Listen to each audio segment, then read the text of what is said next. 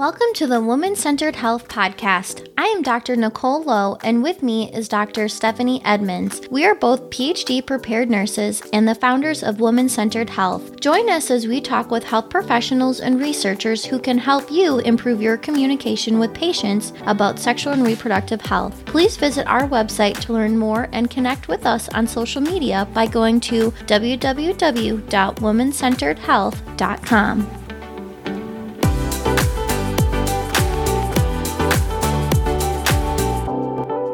Everybody, and welcome to the Woman-Centered Health Podcast. Today we are speaking with Kathy Greer, a licensed independent social worker and certified sex addiction therapist candidate about sex addiction.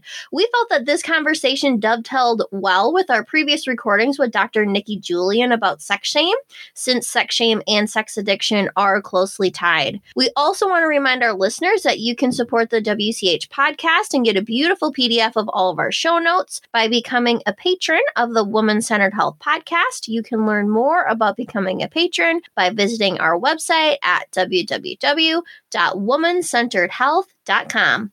Hi, Kathy. Thank you so much for being a guest on our podcast today. So the first question we like to ask all of our guests is, what is your education and your background? Sure. So I received my bachelor's degree in sociology with a minor in social work from Simpson College.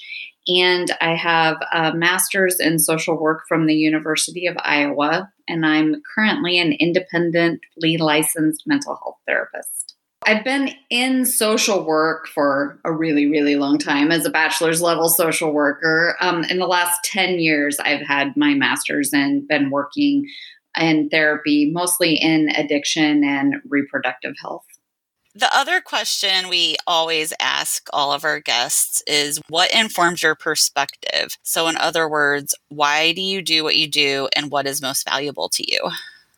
So I think most social workers are drawn to this field just because they want to help people. Obviously. I think a lot of times, especially if you go into therapy, you're kind of that born listener. So like in your friend group or your family, you're the person who people call when things go wrong. So I think it's something innate that just makes you a good listener. And I always thought that about myself. But I also think that people who get into helping fields are because either like in their lifetime, somebody helped them when they really needed it and they want to emulate that, or they wish somebody would have helped them in some area, so they want to be that for somebody else. I always say that like 40% of what I've done in my career has come from amazing women who taught me and shared their knowledge with me, from, my professors at Simpson and my professors at Iowa. But I really think that the other 60%, it's just life experience. And that's either from my family of origin and what I grew up with and personal relationships of my own. I think the biggest part, though, that I always say is from being a mom is what really drives me.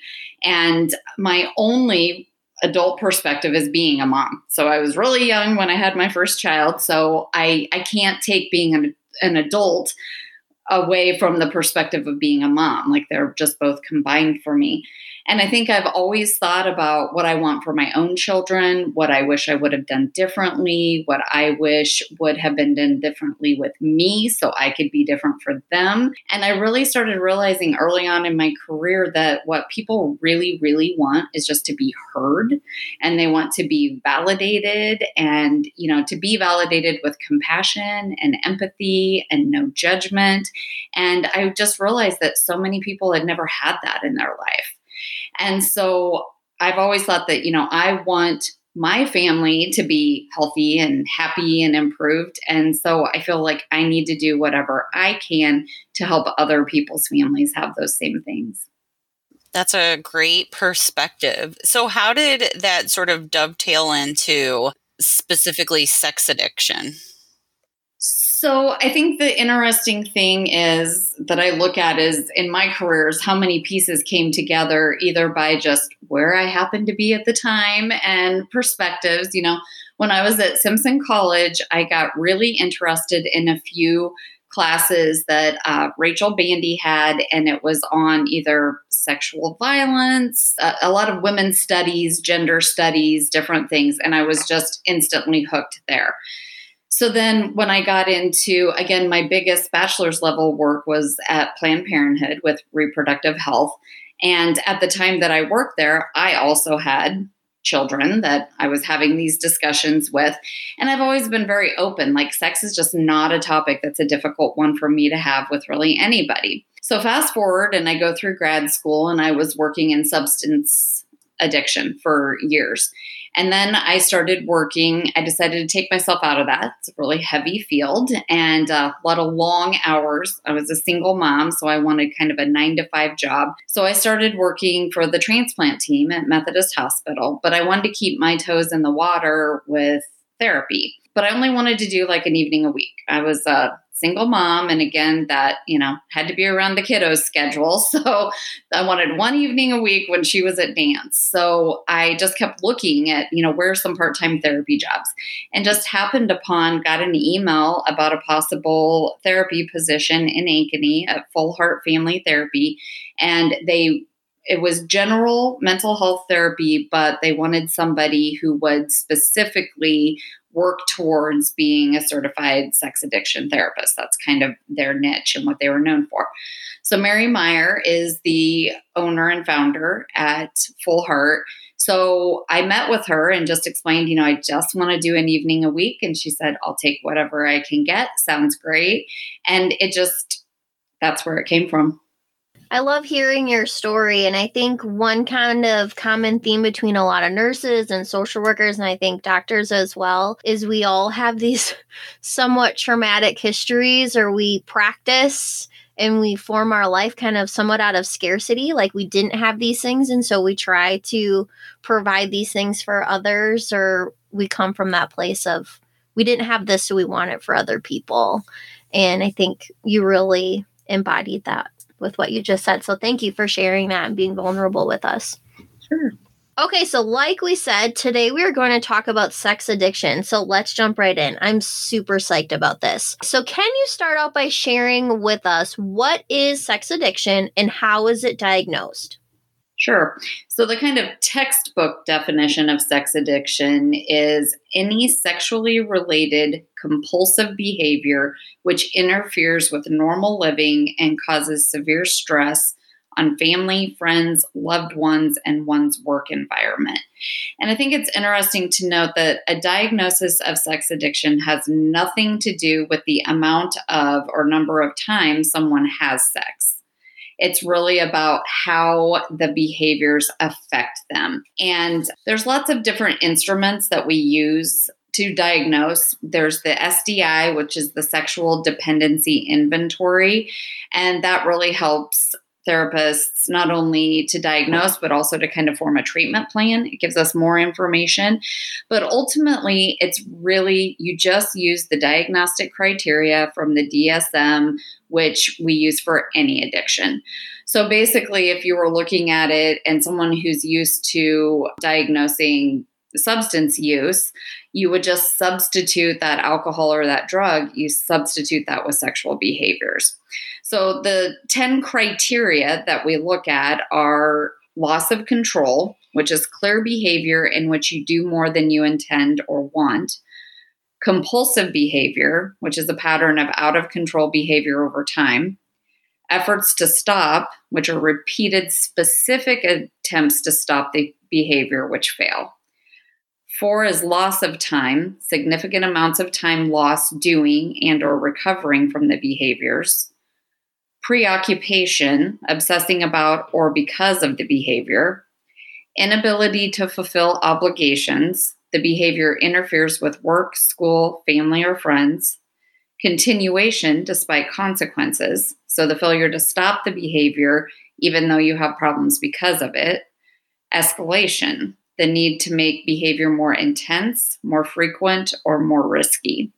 And losses, losing, limiting, or sacrificing valued parts of life, such as hobbies, family, relationships, and work. And then lastly, withdrawal. So stopping the behavior causes considerable distress, anxiety, restlessness, irritability, or physical discomfort. So basically, you need 3 criteria to indicate the presence of addiction. And then any more than 3, you just go up and you diagnose it as either being mild, moderate, or severe, depending upon the number of criteria an individual meets. So then, Kathy, in what ways are someone who is addicted to drugs and someone who is addicted to sex similar and or different? It's interesting because really they're so similar in most ways. So individuals who are addicted to alcohol or other drugs, for example, they develop a relationship with their, chemical of choice, whatever that is. And it's a relationship that takes precedence over most of the other aspects of their lives. And addicts find that they need drugs merely to feel normal. But in sex addiction, a parallel situation exists. So sex, like food or drugs and other addictions, provides the high, and addicts become dependent on the sexual high to feel normal. They substitute unhealthy relationships for healthy ones, and they opt for temporary pleasure rather than the deeper qualities of healthy, intimate relationships. And sexual addiction follows the same progressive nature of other addictions. So again, you can build up the tolerance. There's a withdrawal the same way that you have from drugs or alcohol. Sexual addicts struggle to control their behavior, and they experience despair over their constant failure to do so. But then, the loss of self-esteem grows, and then that fuels the need to escape even further into their addictive behaviors. And then a sense of powerlessness comes over. So it's really this, we call it an addictive cycle, and a shame cycle is really strong within sex addicts, where you have this compulsive behavior, you act out on it, then you feel awful for doing it. You promise you'll never do it again, but then you feel so bad over doing it that you want to feel better. So you do that thing because your brain says, I know what it takes to make me feel better. So it's that constant shame cycle, which really continues to drive sex addiction.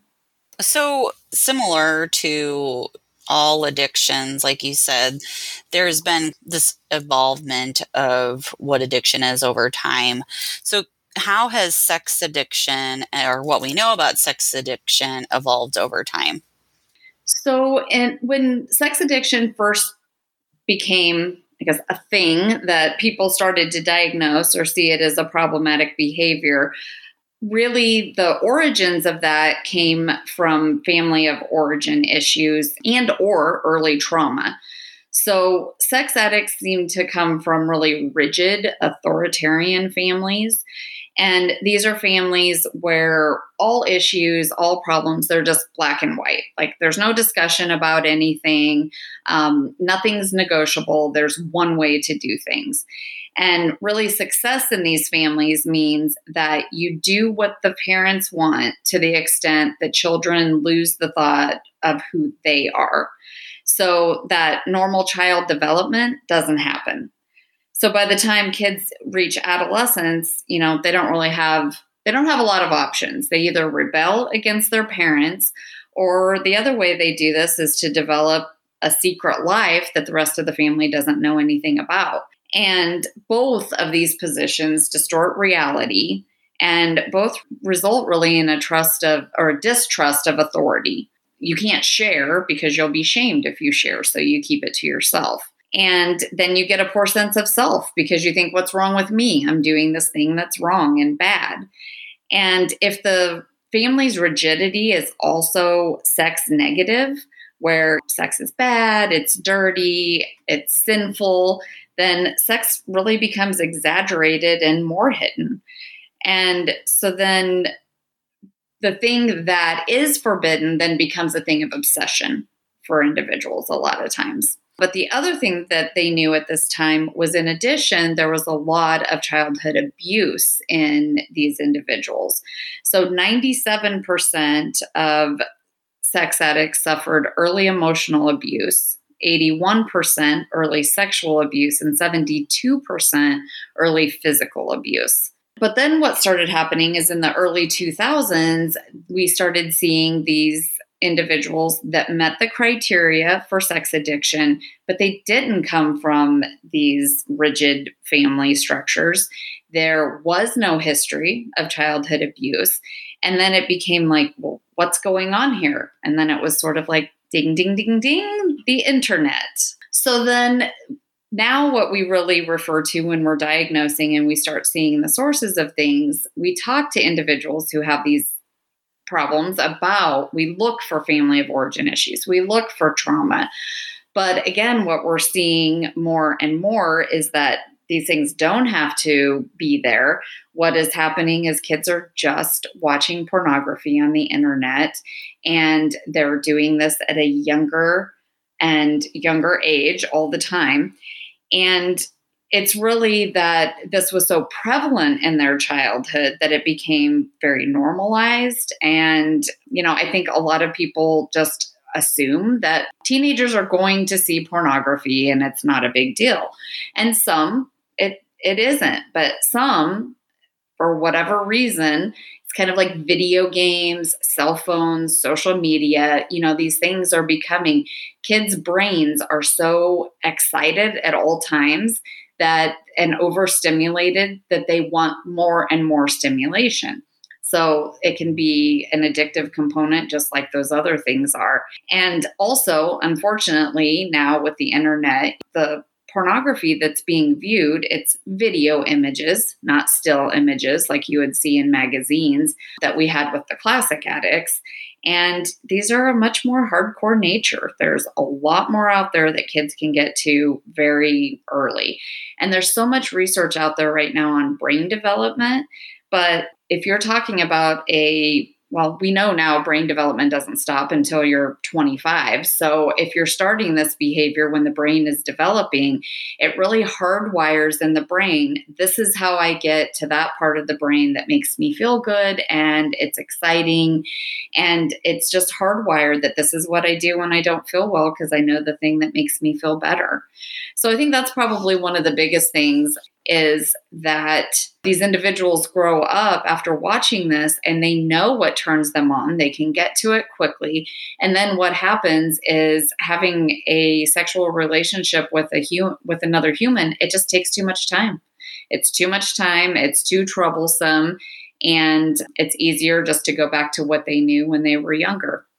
I would say the other piece that we're starting to see that's really changed is that more women are admitting to sex addiction behaviors and they're seeking help for it. And currently, there's still only about 25% of individuals who reach out for help are women. But we don't see through research any correlation. It's not like men are any more apt to have a sex addiction than women are. They're just more apt to self-report it. And I'm sure there's research on this, but my personal feelings on it are that just comes from societal norms. Boys can be boys and they can act out sexually, but women have that extra layer of shame because not only do they have to admit that these behaviors are problematic, but they have to admit to the behaviors at all. Women don't even want to say that they view pornography at all, let alone that they view it and it's problematic. Yeah, that was one question you had made me think of was, is it really that women are suddenly more, having sex addiction, or was it really always there and you're just seeing more women come out about it? Exactly. And I also think, there is also this change. It's an interesting change, I think, from a feminist perspective, because it goes both ways. There's this feminist perspective that says all pornography is bad. There is abuse in the pornography industry. There is human trafficking.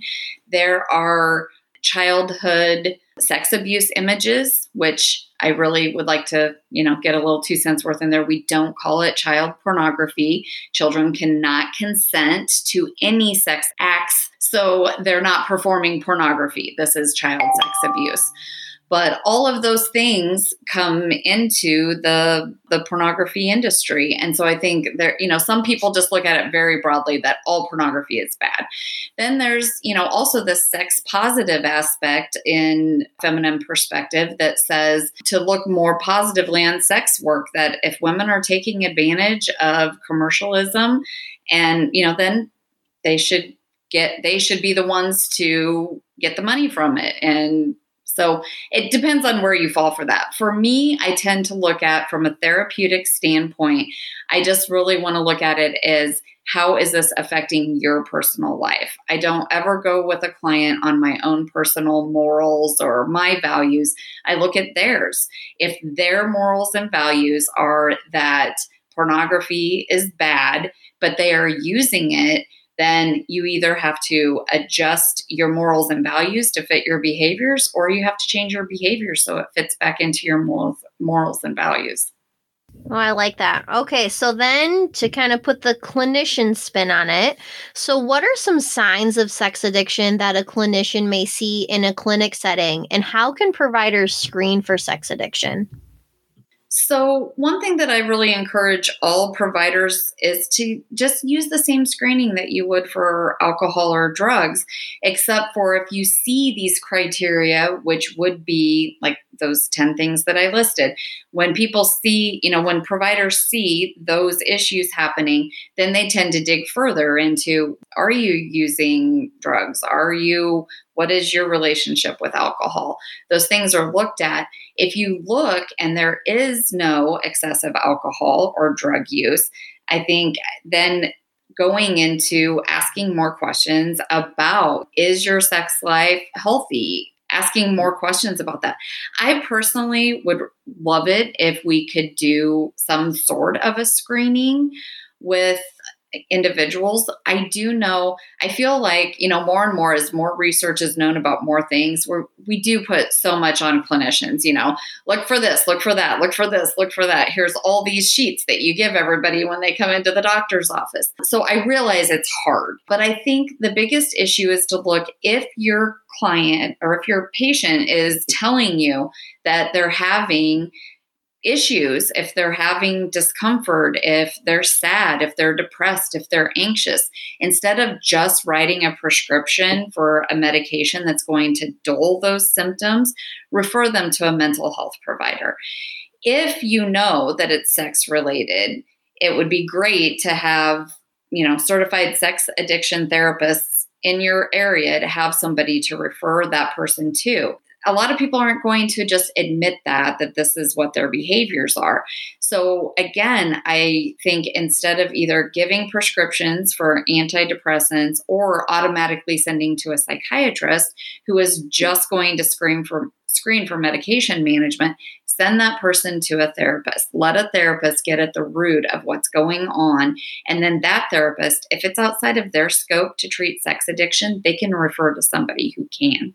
I do think some of the warning signs that I would say, if an individual comes in and discloses that their partner is having an affair, if they disclose they're having an affair, if they come in to be treated for an STI, but they also say that they're in a monogamous relationship, again, to either dig a little further with that or refer out for somebody to assist with that. Specifically, if they are coming in for multiple STIs. That's whether it's coming from them or their partner, that's something that needs to be looked at more deeply. Do you have any advice then? So let's say a nurse practitioner is listening to this, and then she is a patient who maybe is married in a monogamous relationship, but they're coming in for these multiple STIs. How can you approach this subject of sex addiction without seeming too judgmental or shaming? Right. I think that's a great question because I think that's what keeps people from disclosing this is because they do feel very embarrassed or shamed about it. I think that's one of the areas that my practice specializes in is both sides of that, the betrayal trauma as well as sex addiction. And I think people feel more comfortable disclosing that when they know that you understand the details about it.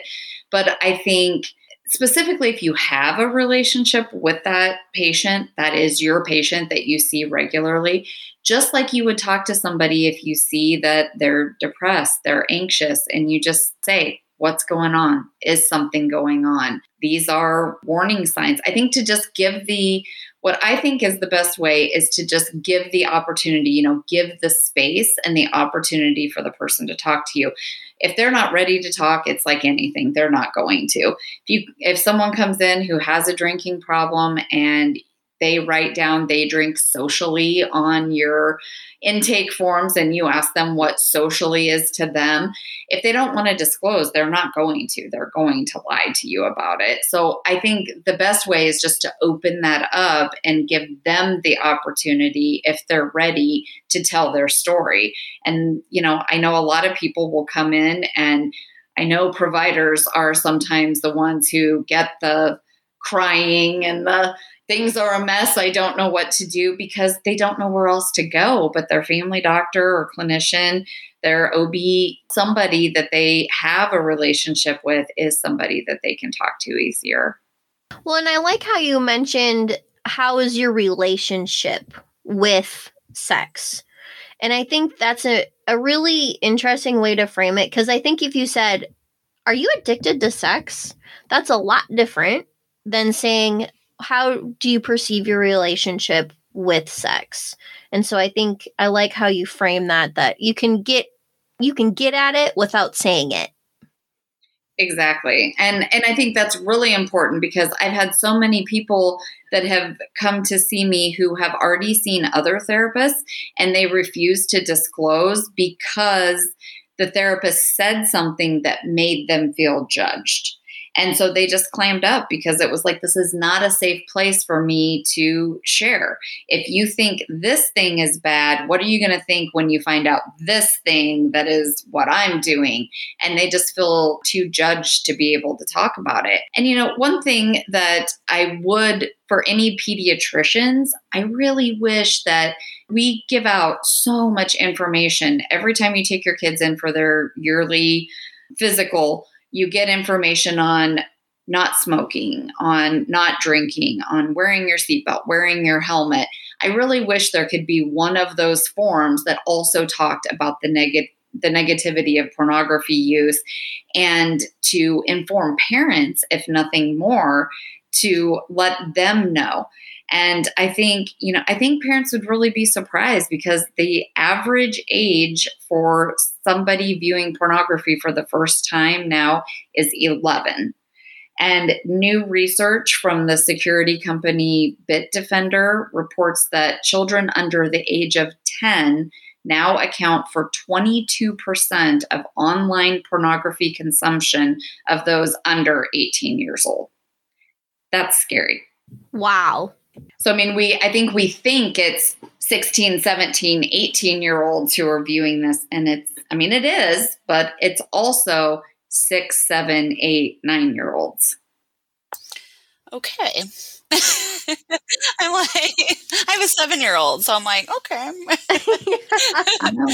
Who loves to get on, well, he doesn't have real YouTube, but I think he could figure it out eventually. So, well, and the scary part is, like, I just had this conversation with some friends, because we were talking. We have a group of us that were childhood friends, and we shoot each other text messages about things. We're all in kind of similar fields. And we were talking about how the information we had for sex education and how that was, and the different ways we got information. And one of the things that we remember doing was trying to look up words in the dictionary, just to be like, what is it going to say, But the problem now is kids Google those things. And when you Google boobs, guess what comes up? It's not just there's images, and it's very direct links to pornography. And that a very simple thing from an 8-year-old just being like, ha ha ha, what am I going to see when I put boobs in? It gives them hardcore pornography. So lately, we have been adding a question into our podcast for our listeners who don't identify as clinicians. But I think today is a perfect time to talk to all of our listeners as parents or as people in kids' lives. So what tips do you have for framing conversations about sex addiction and pornography to children? When people ask me this, I would say this is like the number one question that I've ever been asked from my days at Planned Parenthood to now is like, how do I have these subjects with my kid, or how do I address these subjects with my kids? And I usually always tell people about this story from when my kids were younger. And so I have 3 kids, 2 boys and a daughter. And at the time, I would say our boys were probably like 11 and 8, and my daughter was probably 2. But my husband, my ex-husband now, but my husband had went to get a haircut at the local barber shop, which is a female barber, and she was watching Oprah in her shop. And he comes home and he's all upset because did I know what rainbow parties were? And he just saw this Oprah about rainbow parties. And I told him, yes, I did know what they were.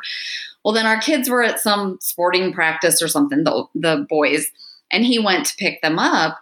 And my boys walked in the house with, eyes which were super, super wide. And my oldest had his hands over his ears because he was so embarrassed. And I was like, what is going on? So then they progressed to tell me that Dad had a conversation about rainbow parties. And can you quick say what a rainbow party is for maybe our listeners who don't know what a rainbow party is? Yes. So at the time, it was a big thing going around because they were finding middle schoolers specifically, and it was either at people's houses or it was on the back of buses for sports things that girls would put on lipstick, different colored lipstick, and then they would take turns giving blowjobs to boys on the back of the bus. And then you could tell who you had gotten the blowjob from by the color of lipstick that was on their penis.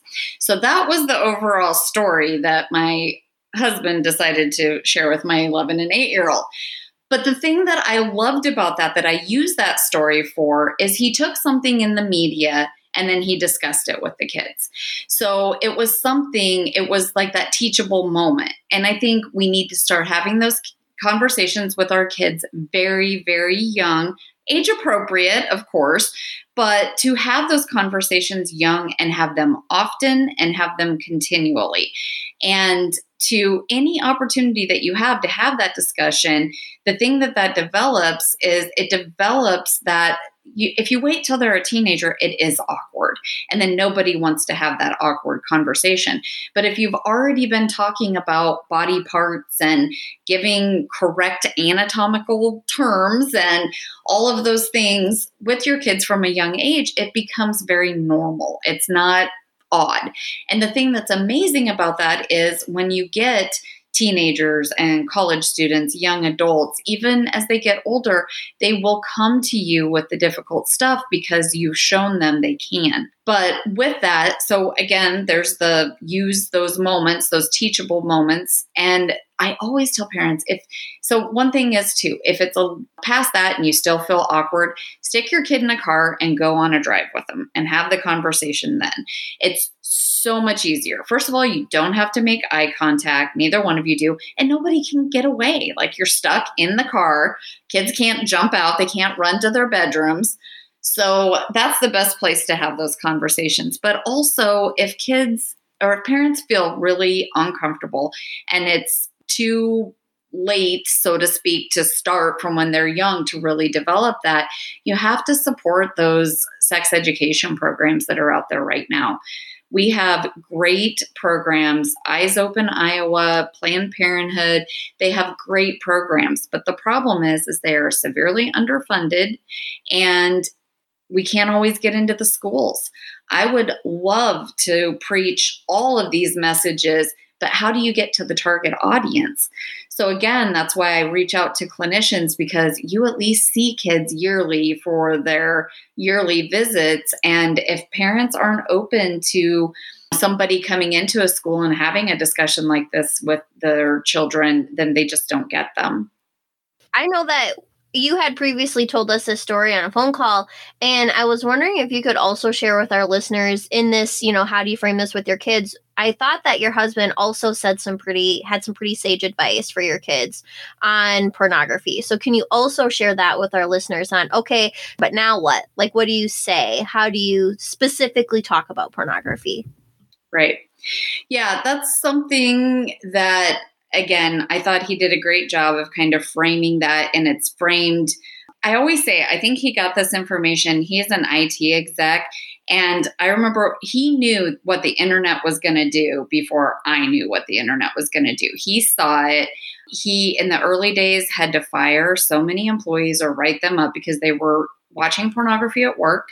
They were using work computers and laptops at home for pornography. So I think he saw this before it became mainstream.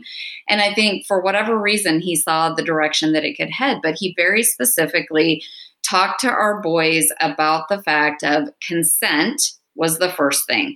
And he didn't come at them with the viewpoint. We've never came at our kids from the viewpoint of don't do something, because I don't know, like, did we listen when our parents told us just don't do it? Like, that doesn't work, you know? So we've always came at our kids from the idea that this will probably happen, so we want you to be safe. So healthy, safe is the best way to do it. So he just told the boys very specifically, like, what you're watching is not real.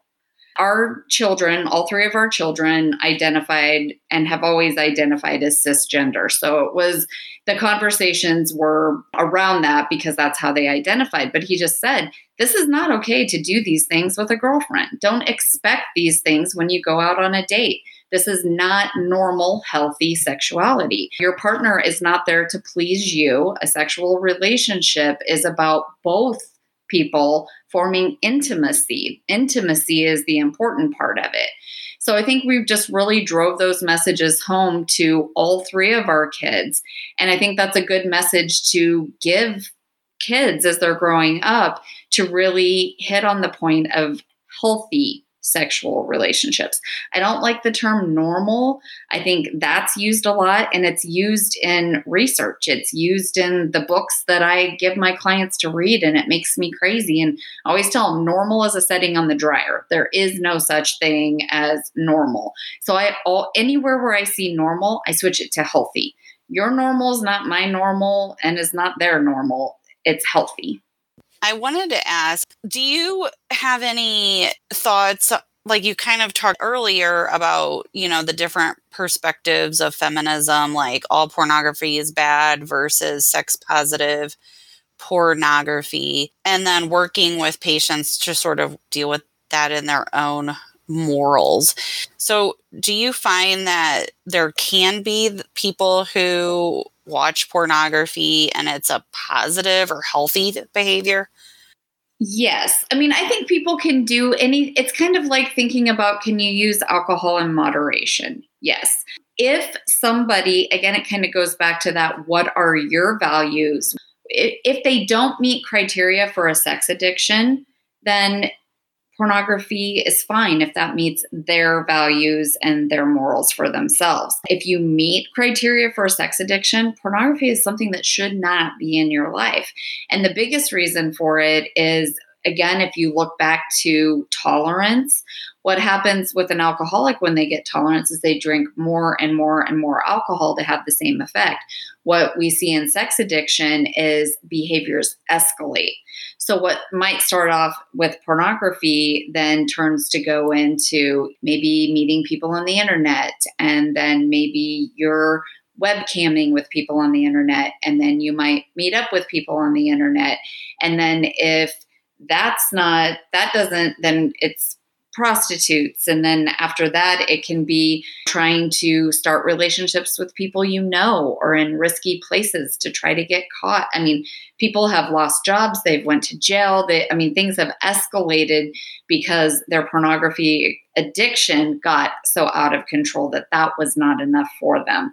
So I feel like if you have a sex addiction, you meet that criteria, pornography is a gateway drug to bad things. But I also think there's a lot of reasons for individuals, if they don't have a partner. I think people use pornography with masturbation. And if you do that in a healthy way, that you're not missing work or not spending. Again, it goes back to that. How is it affecting your life? If it's negatively affecting your life, don't do it. Otherwise, if you can do it in a healthy manner, I think it's fine.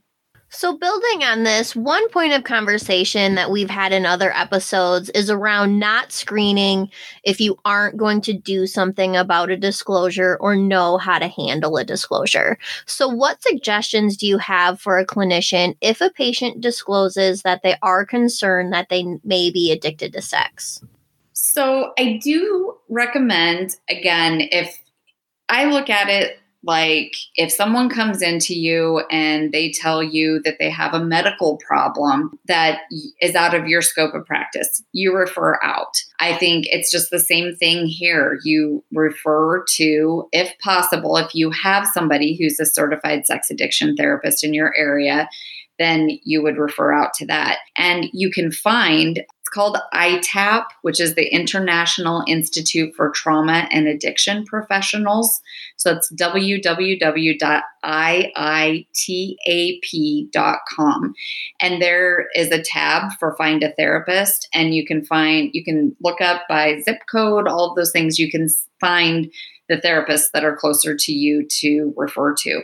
But at the minimum, I would ask to please refer to whoever the local community mental health provider is to have an assessment done. But some other really great resources are SAA, which is Sex Addicts Anonymous, SASH, the Society for the Advancement of Sexual Health, and SLAA, Sex and Love Addicts Anonymous. And our website, my therapy office, we have a resource tab on our website, and our website is fullheartfamilytherapy.com. And there's resource links, there's contacts for all of our therapists, there's Iowa SAA meeting locations, times, how to call into them. There's just a lot of really good resource and information. So I would direct people to that if they don't know where else to go. Can you talk to us a little bit? Okay, so say I'm a provider. I want to make sure that I have these tools, or I have a process, right? Someone says they're addicted to sex. I know who to send them to. I'm assuming, and what I think is that all therapists are not created equally, right? Like not all of them are trained to specifically handle sex addiction. So as a provider, or even as a listener, really, how do I know that someone is going to know and to treat this? Yes, I think the only way right now, the only individuals that have an actual certification in this are CSATs. So they should be a certified sex addiction therapist or a certified sex therapist. They can also deal with this. But there are other therapists who have experience with it. They may not be certified, but they have experience. I think what I always recommend is to, if at all possible, to contact somebody who is a CSAT, and then they can also give you, there are individuals in our practice at Full Heart that don't actually have the CSAT, but they have lots of experience because they've worked with CSATs. They have others who have helped train. And before I started the certification process at all, I had Mary, who was the owner and the founder, that taught me a ton and that I went to ask questions. But I think that's the only way you can know for sure, because I will say from experience, we've had couples or individuals who have come to see us who have been through 3, 4, 5 therapists who actually have done more harm than good. Some people who just don't understand this, or they don't think it is an issue, so they don't diagnose it. And it's done more harm in relationships by sometimes telling partners just get over the pornography use. It's normal. It's fine. Don't worry about it, because they don't realize that it's led to an addiction that is then escalating in behaviors. So then if I'm noticing my patient has a sex addiction, and maybe I live in a community where we don't have a CSAT, or really even someone who may work with sex addiction frequently. So do you have any advice for patients then, like how to tell this therapeutic relationship is not going well and maybe I need to find someone else? Right. Well, I think anytime when most of the people that have left a therapist, it's because you have that gut feeling. I mean, even when people walk in the door to see me, I always tell them that it really stinks, but finding a therapist is like finding a partner. It's like dating. Sometimes you meet somebody and you're like, yes, we connect. This is great. Sometimes you're like, no, this did not go well. I don't feel comfortable. And then sometimes you just got to try it out for a little bit to figure out whether it's a match or not. But if you don't feel like it's a match, the biggest thing that I've realized is I tell people, if you find yourself lying to your therapist, then there's a bigger problem. So if you don't feel comfortable with that person where you can really be honest with them, you need to move on. Now, luckily right now, and we're hoping there's a bill in right now going through the Iowa legislature, but we're trying to get telehealth to continue even after the pandemic's over. That has made life so much better for so many people because I now have clients that I'm seeing for sex addiction that live in Eastern Iowa, Northern Iowa.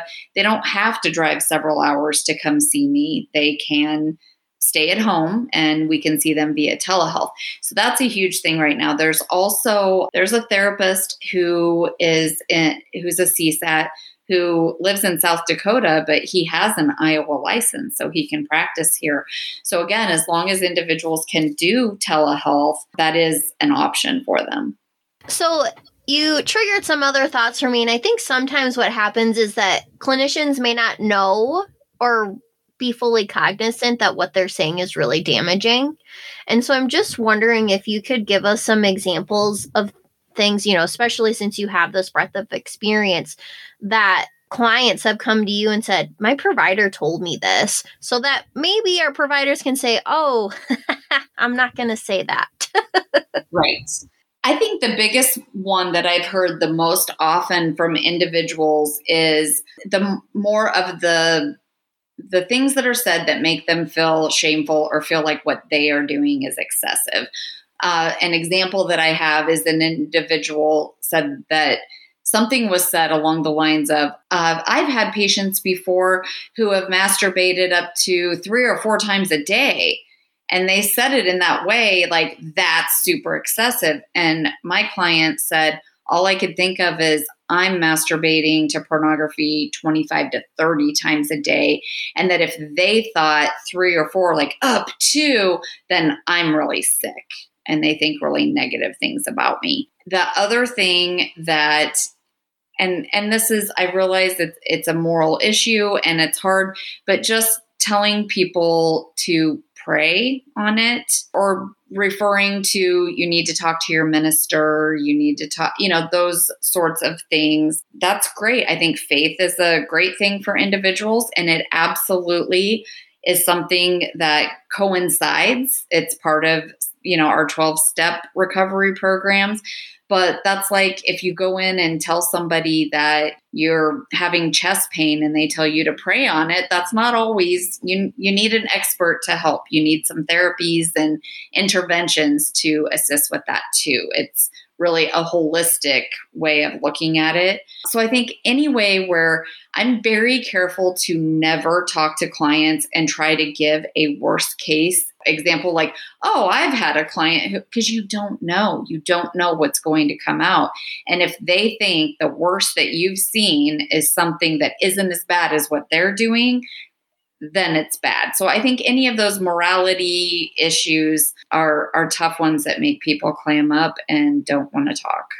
And we have an upcoming episode, I think, I'm not sure when it'll come out. I'm getting mixed up on all my times on neutral and compassionate care.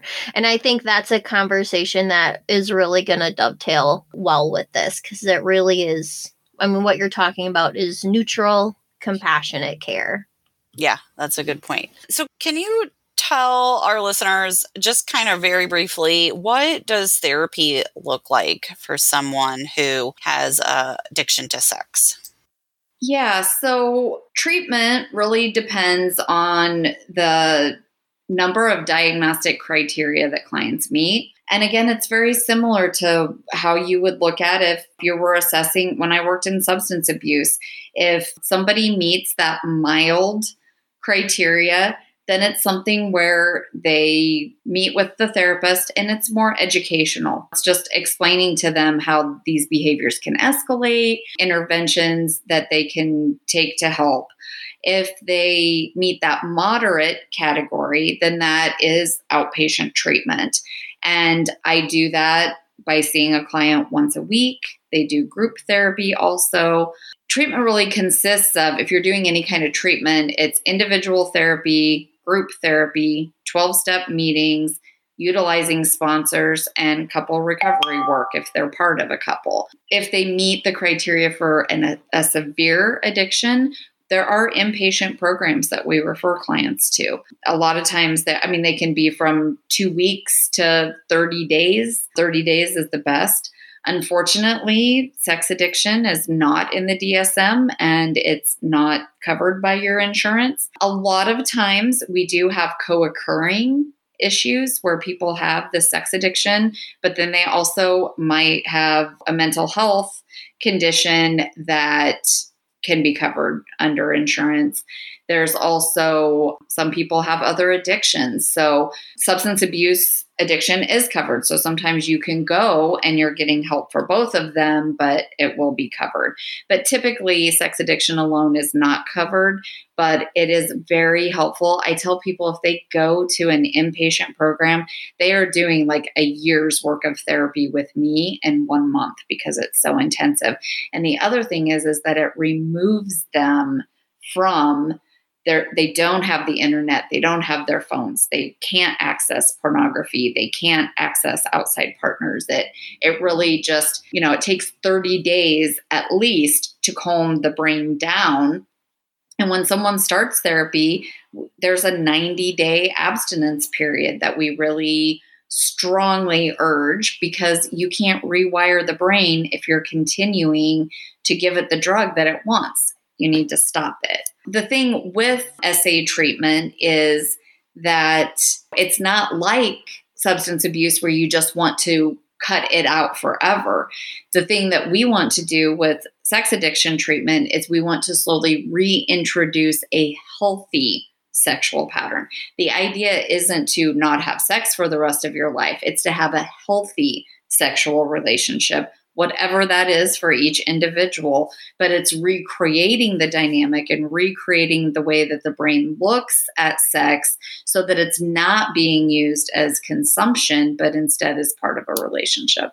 Yeah, that's a really good point, because if you are addicted to a substance, one of the things is to never use that again. But that isn't really a good thing necessarily to just say you can't ever have sex or look at a naked person again. Yeah, it's just not pragmatic. So multiple times, Kathy, you have brought up the role of partners and betrayal therapy. And so how can clinicians support a person whose partner is addicted to sex?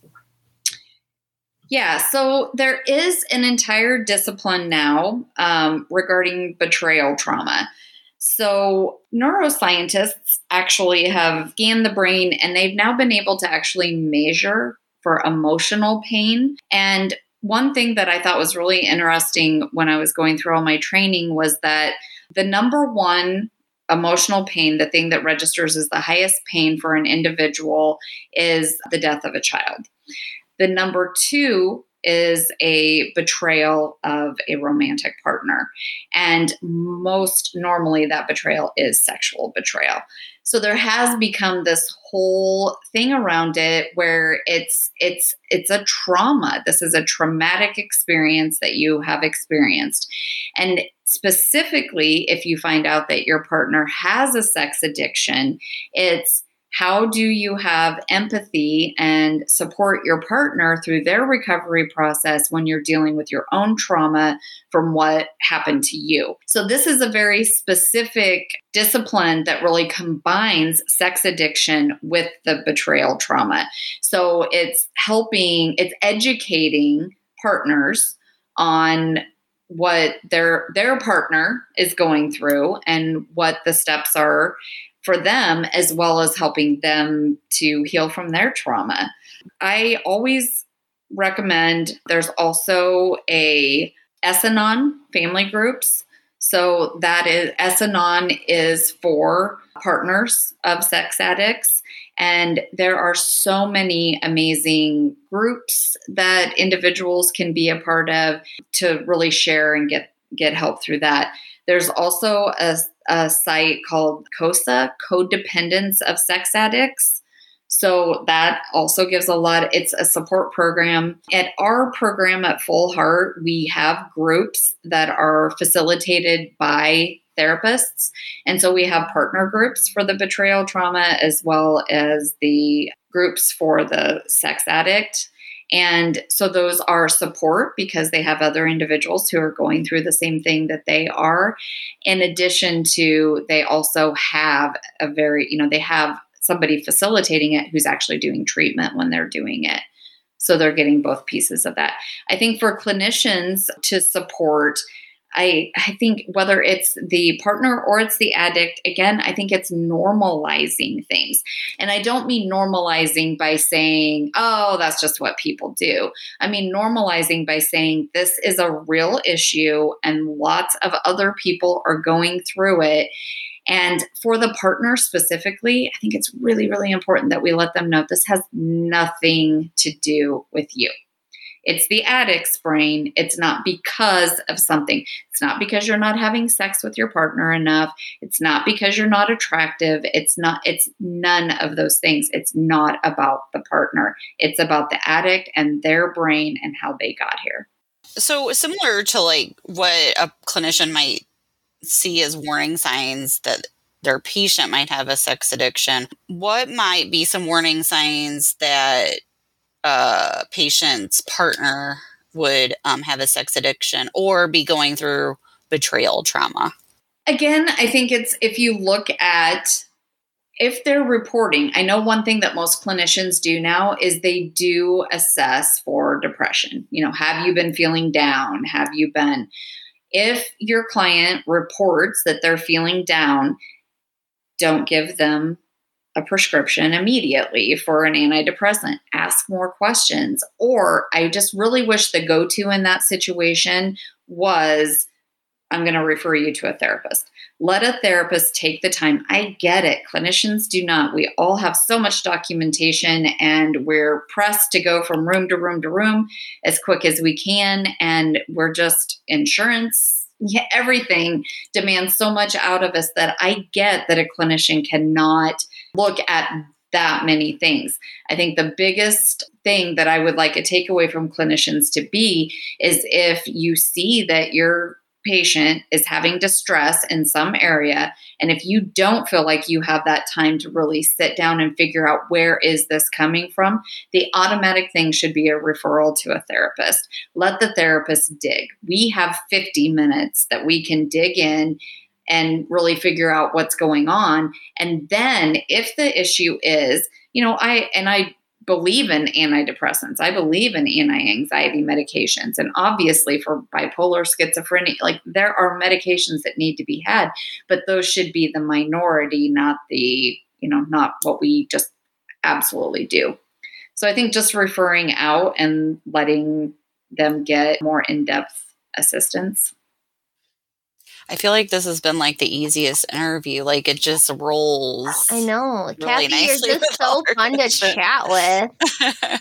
Well, and it's like I said, it is pretty funny because I'm trying to remember how it was that I said, one of the things that like I want so badly is an audience for all of this. And it's hard, I mean, it's hard to, how do you talk to people who may be struggling with this, like how do you get the message out to them?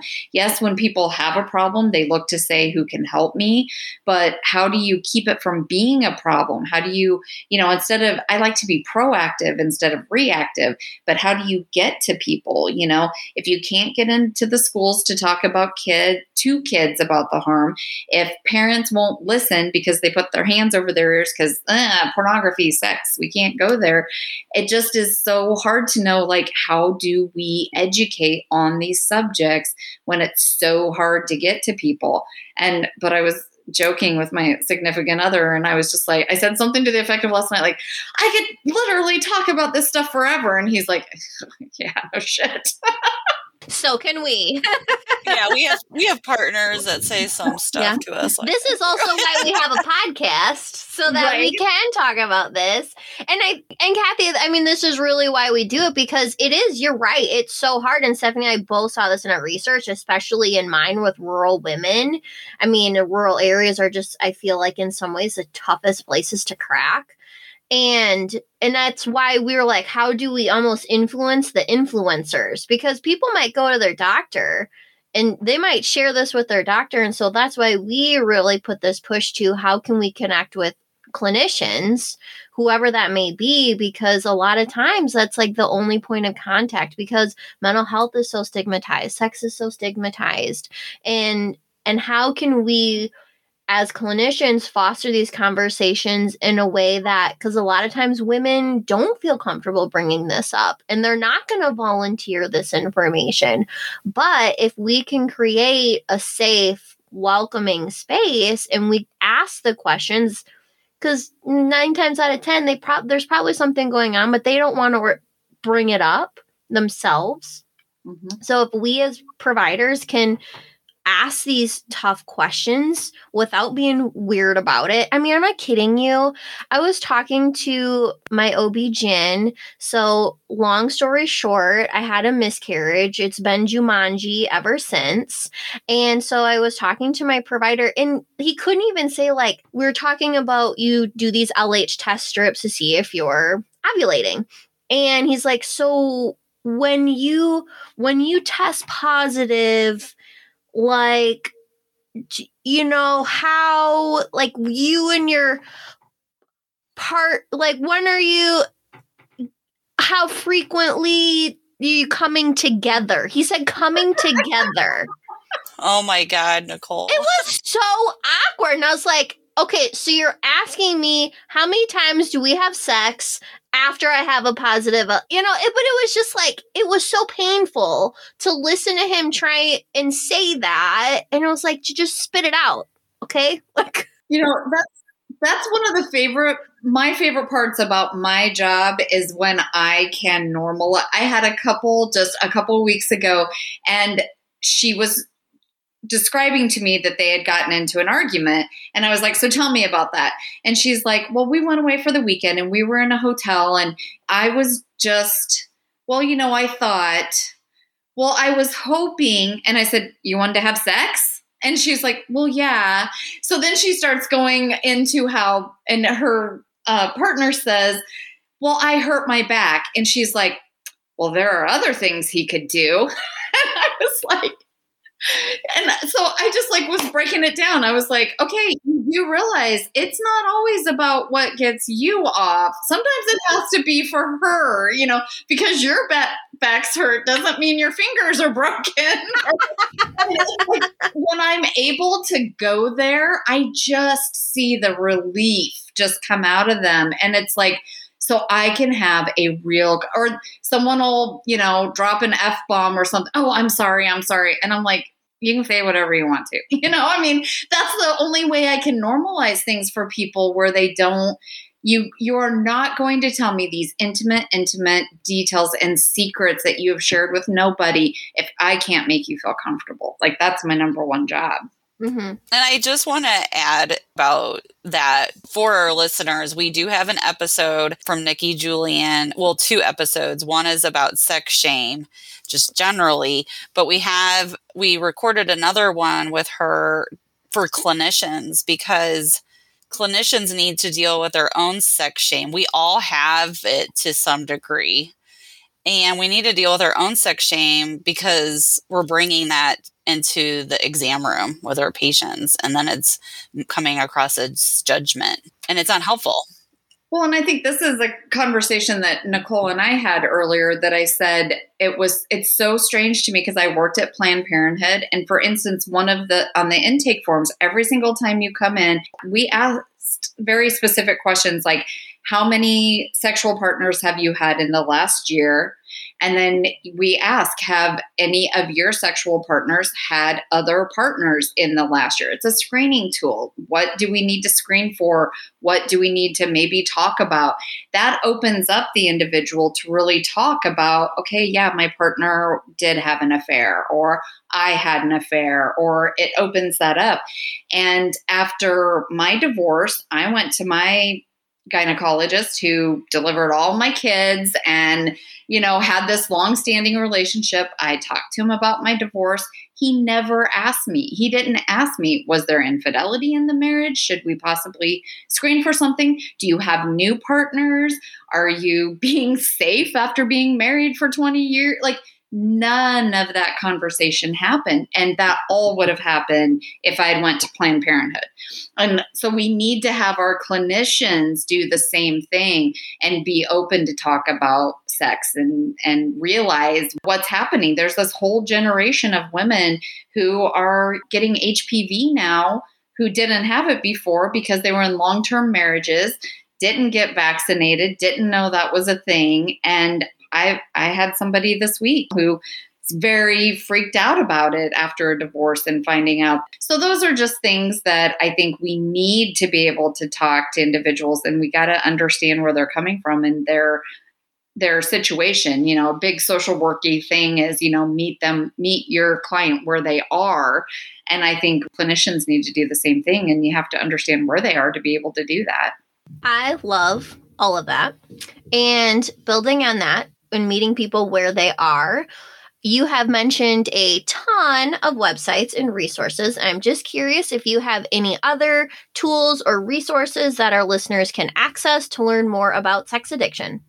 Really, I know I've said this 10 times, but I refer everybody to our website because Mary has done such a great job of just having them all there. So my go-to though would be the very first thing that you tell somebody if they don't feel like they want to go see a therapist and start that whole thing. SAA meetings and S-Anon meetings. Right now, they're doing call-in meetings as well as Zoom meetings, but you can literally call in. You don't have to physically go. And it's a good taste of what that's like, and getting some information, getting some education. The other thing that I would say is if you want any sort of reading material, the very best thing to start off with anybody is Out of the Shadows by Patrick Carnes. He really has done the most in-depth work on sex addiction. And then his daughter, Stephanie Carnes, has a huge body of work on betrayal trauma. And that's the institute. He's kind of the founding father of the institute where I'm getting my certification through. So it's just great information as kind of background information. Well, that sounds like a family I want to be friends with. Also, Kathy, can you remind us what the website is then that Mary created? Yes, it's fullheartfamilytherapy.com. And we're located in Ankeny. So some of the things are, as far as the meetings, might be location specific, but it does have the SAA website and phone number that you can link to, or the phone number to call to get meetings if you're in a different area. And is that website also something that would have helpful resources for clinicians? Yes. Okay, perfect.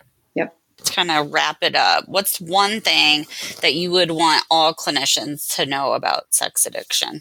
Well, I have two, but this is not an issue about morality.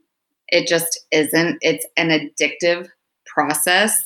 And if it's left untreated, the behaviors will escalate.